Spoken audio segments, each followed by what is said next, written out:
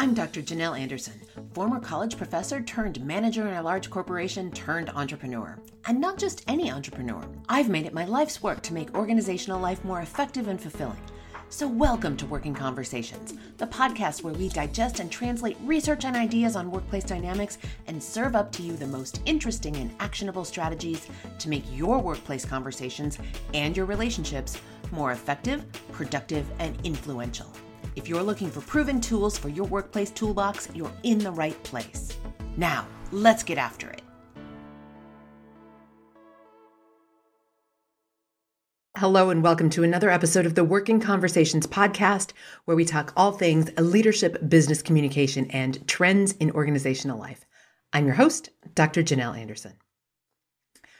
The other day, the local Chipotle restaurant that my husband and son love to get their burritos at was closed right through the dinner rush. And recently, picking up Thai food at an independent restaurant where we like to go, there was a sign on the door begging for our patience because they were short-staffed. And when I recently stopped at the dollar store near my house to pick up some 2023 calendars, they were closed. Updated hours were posted on the door, closed on Sundays and Tuesdays due to a lack of workers. You've probably also heard it in the news. There's a shortage of nurses and other healthcare workers. There's a shortage of manufacturing workers. There's a shortage of childcare workers. And then, of course, the shortage in hospitality and restaurants and retail, like I just shared. So what's going on? Well, we'll get to that in just a minute. This week, and in the coming weeks on the podcast, I'm sharing more about the predictions that I made for work life in 2023 in episode 92 last week. I'll do a deep dive on each prediction, sharing more statistics, history, and of course, the future implications for the prediction. If we're not doing that last part, the future implications, then what's the point of trend spotting to begin with? Before I jump into the background on this episode, let me just quickly remind you of the predictions that I made for work life in 2023 back in episode 92.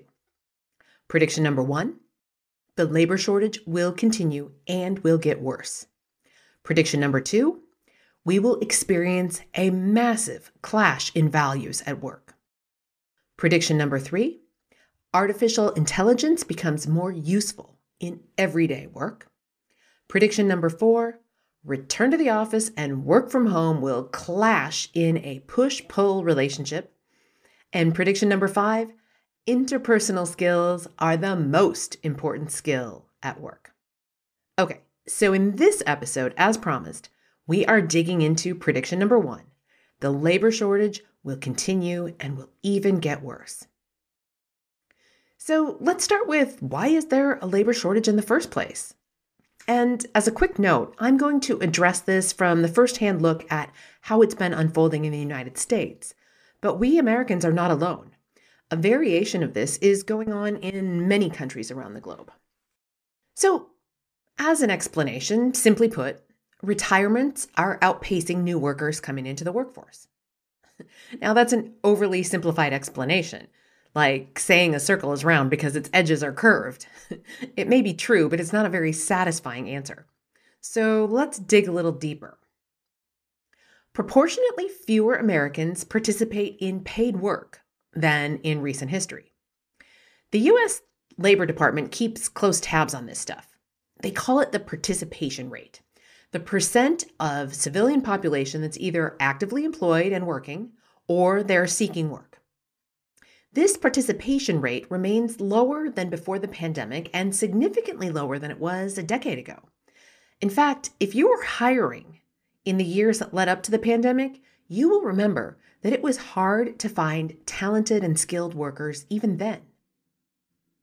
Now, I also need to address the myth that's going around that the worker shortage is because there's a loss of work ethic in younger people. I say that is myth because some younger people are choosing a better life-work balance overall rather than having a grueling job.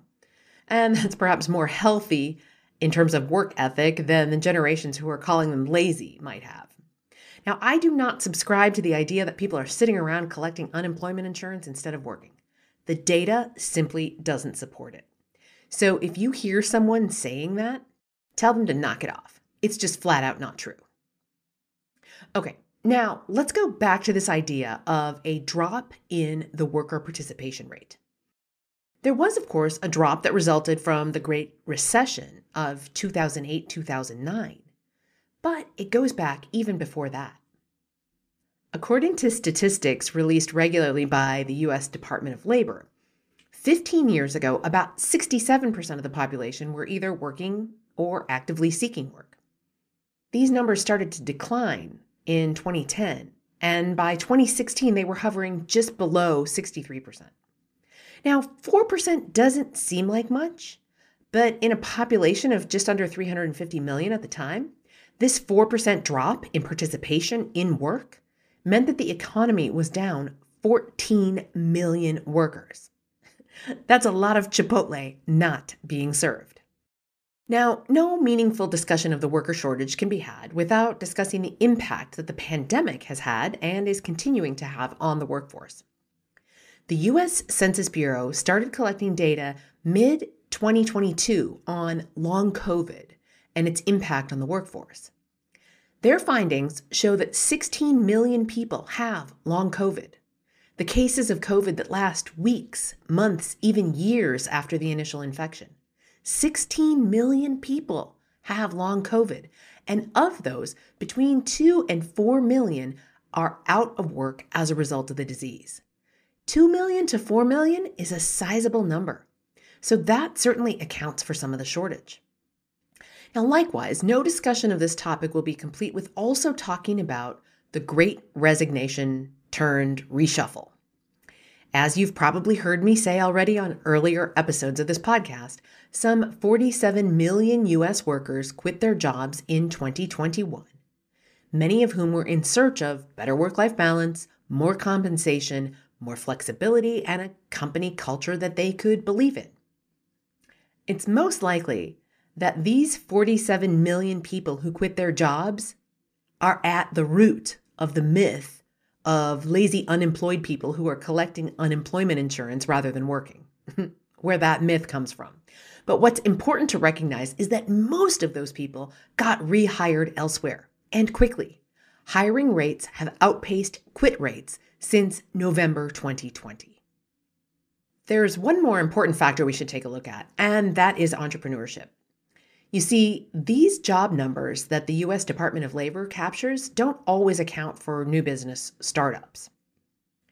They do track entrepreneurship in a number of ways, however, and in the past 2 years, nearly 10 million business applications were filed. 5.4 million were filed in 2021, and 3.8 million were filed in 2022. By way of comparison, in 2010, when I started my business, Working Conversations, I was among the mere 2.5 million people starting a business. So certainly less than half of 2021's business startups. So it certainly is the case that with so many new business applications being filed, people are choosing to be their own boss rather than working in the fields that are so badly hurting for workers right now. So that accounts for part of the explanation as well. This episode is made possible by Instacart. If you haven't already started using Instacart, now is the time, my friend. Now, I'm the first one to say that I actually enjoy a trip to the grocery store. I really do. But you know what I like doing even better? Making this podcast. When I was deep in the development of this podcast, outlining and recording the first few episodes, my kids reminded me that they needed to eat. Instacart to the rescue. In absolutely record time, Magnolia, my Instacart shopper that day, delivered chicken nuggets, milk, avocados, fresh berries, and a host of other groceries we needed. When life gets busy, or when you just want to feel like royalty and have someone do it for you, there's Instacart. Get $10 off your first order when you sign up at workingconversations.com/Instacart. Now, back to the show. So there you have it. That's why we have a worker shortage. But why do I predict that it will continue and, in fact, even get worse? Enter the declining birth rate. Yes, that's right. Here in the United States, we are not churning out new humans at the rate we used to. I believe a short history lesson on the U.S. birth rate over the past couple of generations is in order to put this all in context. The U.S. birth rate started its decline in 1990. According to a paper by Melissa Kearney, Philip Levine, and Luc Pardue of the University of Maryland and Wellesley College, published in the Journal of Economic Perspectives, there is no hard and fast explanation for the falling birth rate over the past several decades. It's a bunch of things, really, they explain. And just so we're clear, I did my part bringing 3 new humans into the world during these past years of declining birth rate. But I digress. Let's look at the data. The birth rate fell from 1990 to 1997 by just under 2%. That doesn't seem like a lot, but just remember that in 20 or 30 or however many years later, when those people started to reproduce, there were 2% fewer of them to begin with. You can see how this starts to compound over time.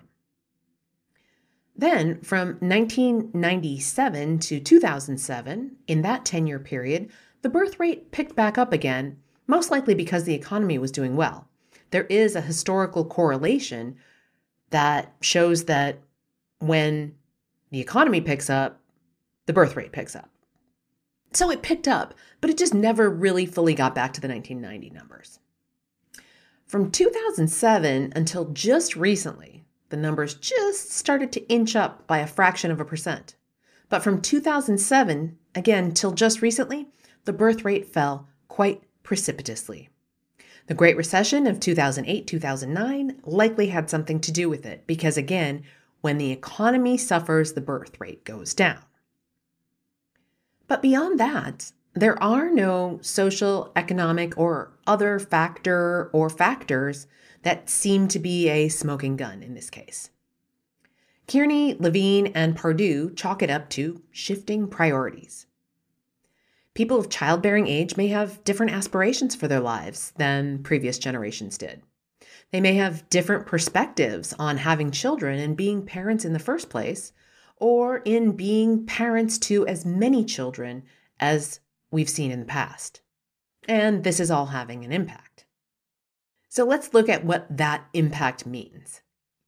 If we go back to when the birth rate started its big decline in 2007, we're going to understand that today there are fewer 16-year-olds and those younger than 16 that would have otherwise been born had there not been this decline in birth rate. So starting next year and into the foreseeable future, when these now 16-year-olds turn 17 and 18 and start heading into the workforce after they graduate high school, either full-time or maybe part-time if they go to college, well, there are going to be a lot fewer of them. So the shortage will get worse. And for the ones who do go on to college or university and are destined for white-collar jobs, well, come 2029 and beyond, when they start graduating from college, there will be a lot fewer of them too. So, what's the answer for all of this?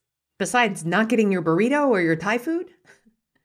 Well, I can't change the birth rate, but I can share a few implications for what all of this means. For the workplace, it means that wages will continue to rise, at least as much as they can in the midst of the inflation that we're currently experiencing. In order to compete for talented labor and skilled labor, employers have been raising wages. Now, that has been curtailed a bit in light of the recent inflation, but the prediction is that wages will continue to be strong. Another implication is that it will still be difficult to hire for those open positions. And that means that those of you working alongside those open positions will have to pull more than your fair share of effort in getting the responsibilities of your team completed. You probably already are, and unfortunately, that is going to continue. I also predict that we will see a surge in new technologies and more things will be automated.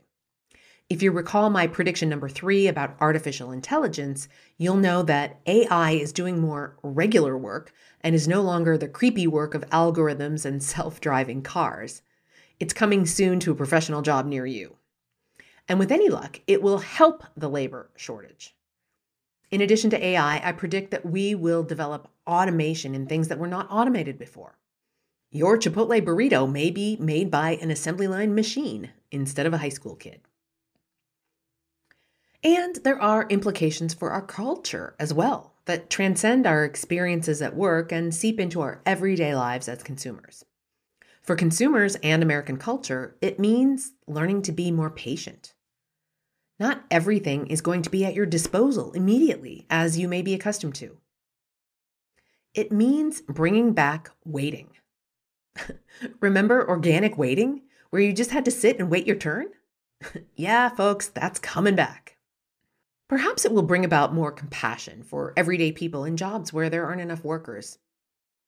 Healthcare workers, childcare workers, or retail when the store that you want to go to is closed, or you have to wait longer at the doctor's office, or you can't find a place for your child to go to preschool. Again, hopefully that will bring about more compassion for everyday people in those challenging situations. And I'm going to end on that hopeful note. That although it's unfortunate that we're experiencing this labor shortage, and it's only going to get worse before we literally figure out how to actually do more with less, not just the saying that your boss says. But until then, there is compassion and patience to be developed as we slow down and wait for our burrito. One more final note before I go. If you enjoyed this content and you're watching it on YouTube, make sure you hit the subscribe button and knock that little bell so that you get notified every time there's a new episode out. I'm also starting to make some other videos on YouTube as well. So even if you listen on a podcast platform like Stitcher or Apple Podcasts, you're going to want to head over to YouTube and subscribe so that you don't miss a thing. Find me at youtube.com/Janelle Anderson, PhD, Janel Anderson with an O-N, PhD. Wherever you are listening or watching, please like and leave a review. It helps other listeners find me, and it just plain old makes me feel good. Until next time, be well, my friends. Thanks so much for listening. If you like what you're hearing on the podcast, head on over to Stitcher, Apple Podcasts, or wherever you get your podcasts, and give us 5 stars and a quick review. It really makes a difference, and it keeps us bringing you valuable content that you can put into play in your life. I'm Dr. Janelle Anderson, and this is Working Conversations. This episode is made possible by Instacart. If you haven't already started using Instacart, now is the time, my friend. Now, I'm the first one to say that I actually enjoy a trip to the grocery store. I really do. But you know what I like doing even better? Making this podcast. When I was deep in the development of this podcast, outlining and recording the first few episodes, my kids reminded me that they needed to eat. Instacart to the rescue. In absolutely record time, Magnolia, my Instacart shopper that day, delivered chicken nuggets, milk, avocados, fresh berries, and a host of other groceries we needed. When life gets busy, or when you just want to feel like royalty and have someone do it for you, there's Instacart. Get $10 off your first order when you sign up at workingconversations.com/Instacart. Now, back to the show.